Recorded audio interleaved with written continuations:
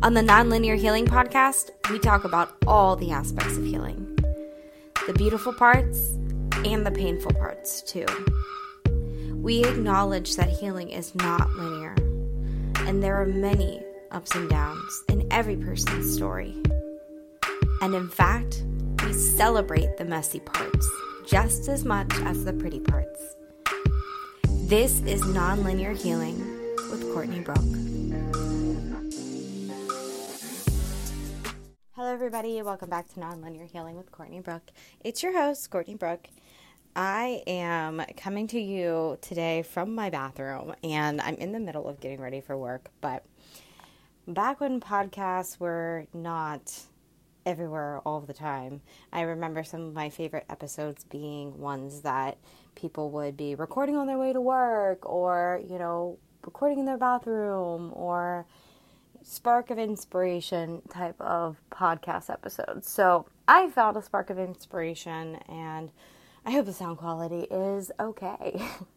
So I wanted to drop by today and talk to you all a little bit around the mother wound. So it is Mother's Day, and for a lot of individuals, this holiday is both a day of celebration, but also perhaps a point of contention.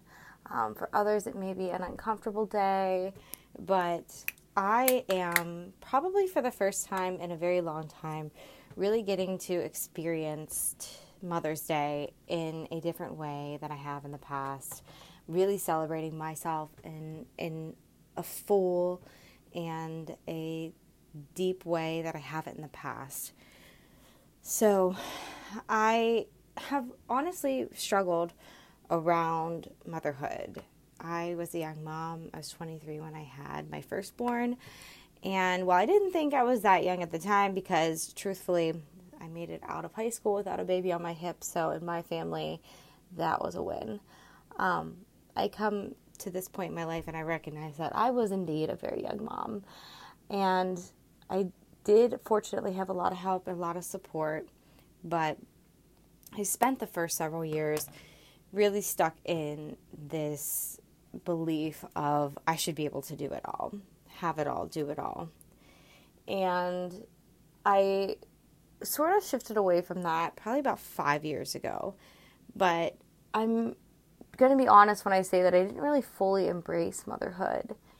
I think that for a lot of women, there's a certain level of resentment that comes with motherhood. The whole, you're the one who's in charge of the care, the responsibility. There's a lot that's involved. And your children, as much as they love their dads, they have a different relationship. They gravitate towards mom, and it is very unique and special in that way. When I was working full-time in corporate, plus some, I really struggled with kind of even wanting to be thought of as a mother, right? Kind of more along those lines of like boss bitch, right? I was boss babe. And those two archetypes, the boss bitch and the mother, they're very difficult to kind of simultaneously embrace. And as much as I tried to balance, it was really difficult, and there was a lot of resentment that I housed still. I remember, being in groups and talking to other women and being like, oh, I would never want to be a stay-at-home. That sounds like torture. I love my kids, but I need to spend time away from them. And, some of that is still true, but I also came to recognize that it was really mostly based on this image of the mother that is over-domesticated, and that's what I was resenting. So this idea that mom just cooks and cleans all day, and that she is the one who's kind of solely responsible for the well-being of the children. She can be rather submissive and is very highly domesticated in many ways. That's what I resented. That's what I didn't want. Women make up the largest portion of unpaid labor in the world, in the entire world. So there's a good reason why certain women resent that, including myself, in previous versions of myself. It is impossible. It is absolutely impossible to keep up with the expectations of what it means to be a quote-unquote housewife by American standards. They have estimated that requires up to like an 80-hour work week. So add that on top of the 40 to 50 hours I was working every week. Of course, there was a lot of resentment that I housed and was truthfully pretty unaware of. It lived in a subconscious place or an unconscious place within me. And, I love my children. I've always deeply loved my children.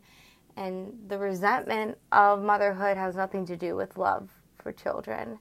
But it does require you to keep a certain distance in a sense, right? Like there's a certain amount of inability to completely step into the mothering role if you hold that type of resentment. So nurturing, I've always been a hugger, I've always been a kisser, but I've never really been a coddler, right? And I do think that there is a fine line between nurturing and coddling, but it's one that we do need to explore as women. I to this day love the nights where my children crawl into bed with me and want to come snuggle. And they're older now. My daughter's almost 5. My son's going to be 8 in September. And at first, when they were little, I really resented it because I wanted my time and I wanted my space. And, we did sleep train and I made sure that I had my bed. And I don't regret that because, for my husband and I, our bed is a sacred place and we really like to have that time in that space. But there is magic and there is a certain amount of bonding that happens when you're sleeping and holding your little one, or not so little one in this case now. So tonight, my son woke up with a stomach bug. He's vomiting, in the bathroom, and afterward he comes in and he's just like, "Mommy, I really want to lay with you. You always help me feel better." And I let him lay with me. He took up half my bed because he's 7 now and he's pretty much as big as I am. But just holding him, playing with his hair, really just felt so soothing for him and for me as well. Even my husband will tell me all the time, like when he's sick, how just laying with me, just feeling my energy, just being present next to me is something that brings him such comfort. And, our kids are not an exception to that. I do think there is a certain amount of, individuation that you need even at a young age, right? Like your space is your space and my space is my space. But I feel like in typical American culture, like we judge moms who take their children into their space. And, we judge the moms who are still breastfeeding at 3 or still bed sharing at 4. And I've just come to realize that there is no right or wrong way to do any of it. And while it's not something that I do routinely or all the time, I do really value those evenings when the kids just want to crawl into bed with mommy. Or like my daughter will sometimes just ask me to lay with her until she falls asleep. And in so many ways, it's such a privilege and such a bonding experience for us. And the mother wound, it causes us to resent those little moments. Like, oh, I'm so tired. Can I just get my own space? Can I just have my own space? And that space is important, but we need to take our time and our space in our self-care and into our accountability, into our responsibility.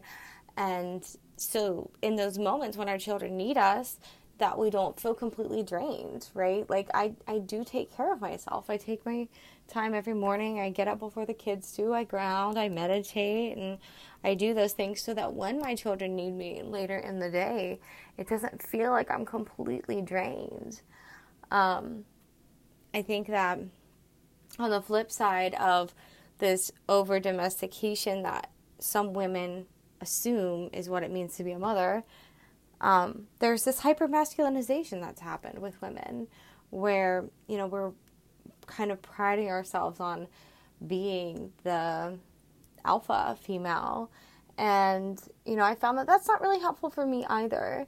I don't want to be an alpha female anymore. I've always kind of been that alpha female. And, if you look at my astrology chart, it's pretty obvious why. I've got a ton of placements in fixed signs and in Leo, and I certainly am a leader in many ways, but I've come to realize that I had come to a place of imbalance with that energy, and in many ways sort of tried to overpower my husband. And while I do think that men and women need to be equal in relationships, there's a certain amount of doing that happens more with the masculine. So women, feminine energy, we're supposed to create. Like, we're responsible for, like, the beauty of the home. But the doing part, the doing is something that is more masculine in nature. So Ellen was a goddess, a Celtic goddess, and she is the person who paved the ways, and she's known as the paver of the ways. But Ellen didn't actually pave the ways herself. She set up the plan, and she expressed it to the king, to the masculine, and he was the one who completed it, the actual paving. So, but she's still known as the paver of ways. And I think that for me, that in my life, that looks like me being willing and able to have the creative flow and I think this is how this should go, and taking a step back and allowing my husband to actually go the way. I'm trying to think of an example of this, and it's something that I'm still trying to master. Like, it's something that I'm working on. But like with finances, right? Like, really letting him, like, I'm like, okay, I think this is what the spending needs to look like. This is what I have coming up. This is what I'm expecting. But, letting him kind of keep track and letting him be the one to delegate the funds and move the funds. And, that was a point of contention for us for a while, as we kind of battled over finances and things like that. And the moment that I was just sort of like, okay, I'm going to take a little bit of a step back here and let him lead in this way. I know in my relationship, it used to always be a point of contention around who made more money too, because, I have a master's degree and I worked really hard to get that degree. And my husband, he is a brilliant man, but he decided not to go to college.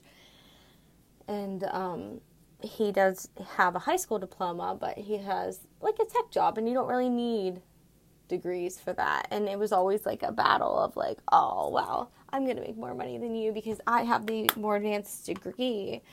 And anytime he would make more money than me, I would sort of get resentful and be like, oh, you're just, a white male, and that's why you make more money, and it's just unfair, and it's just because I work a job that's primarily female driven, and blah, blah, blah. But in so many ways, I think that was closing us off to opportunities. And, my husband, he does make more money than me now. And I have really started to embrace and be like, it's okay. Like, it doesn't mean that I am, less successful because I have degrees and I make less money or anything like that. And understanding that, like, his money is my money too.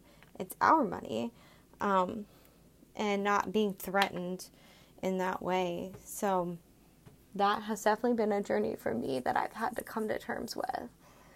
But that hyper-masculinization of women, I think it was sort of a direct effect of the feminine movement and feminism. And as much as I think that feminism helped women in many ways, like clearly, the right to vote and things like that is very important, and we deserve a say just as much. But I also think that we saw a little bit of this, I don't know, like a rubber band effect, where women went from this highly domesticated and submissive role into this hyper-masculinized and rather commanding or demanding type of role. And I think that women are sort of trying to come back to a place of balance now. I know I certainly am. I have been reading Women Who Run with the Wolves, and it's a great book. It's an incredible read. It's written by Dr.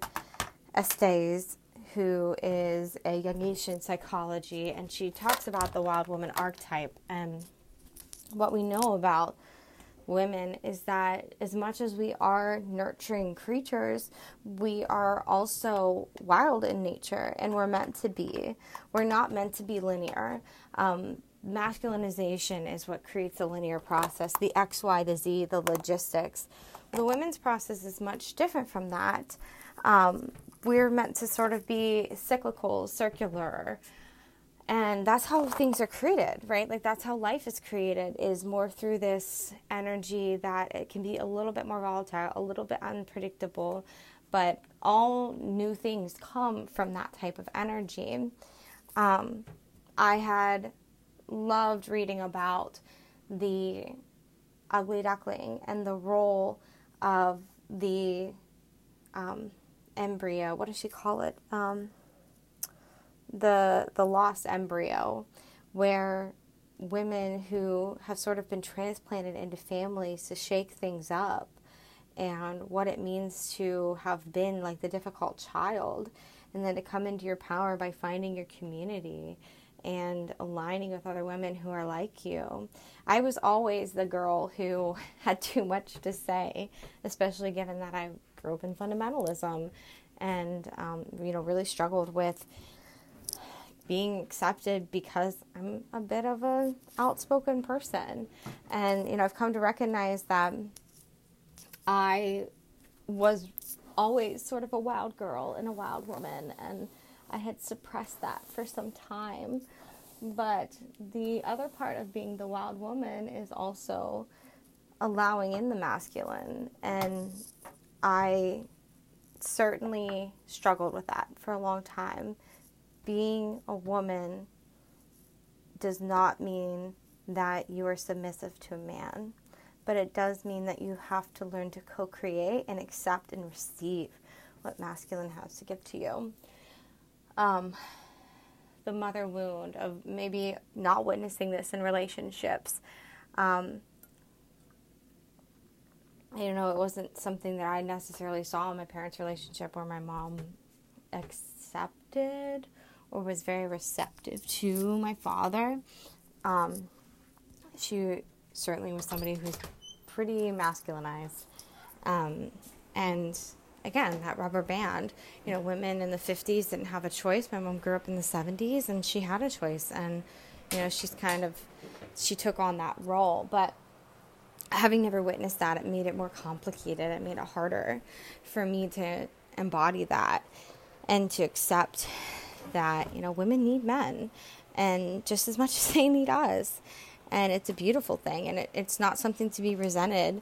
And I love the fact that I have now been able to sort of embrace my femininity and in a new and a different way. There's a lot of pain. There's a lot of hurt with females, with women, both between women and from men towards women. And there's a lot of healing that still has to be done. But I think it really just starts with women first and foremost getting in touch with that wild woman, embracing the part of us that knows and understands cycles and non-linear ways, and the part of us that is not domesticated, that trusts our instincts, that knows our intuition, that isn't submissive, and is somebody who can be both receiving and commanding at the same time. So I think it's a beautiful thing. I see it happening collectively. I know there's a number of women that I've been working with who are coming into this place as well. I'm thinking of this for me personally. It feels like a journey towards my queen energy and embracing the regal woman who stands tall and firm, but is also kind and compassionate and receiving and loving. So it's a journey that I think a lot of women are being called into at this point, and I'm excited to see how the world shifts and how things change and grow and evolve now that we are sort of coming back into contact with that part of us. So, I feel like this is really messy. I feel like this is a really messy episode, but again, that's kind of part of the process with this. So I am curious about your thoughts. I'd love to know if you hear anything about your journey in my story as well. I hope that you enjoyed this episode. Make sure that you share with others and spread the word about this podcast. And if you haven't already, leave a review. That's what helps us get out to more people. So thanks for stopping by Nonlinear Healing with Courtney Brooke. I'll see you next time.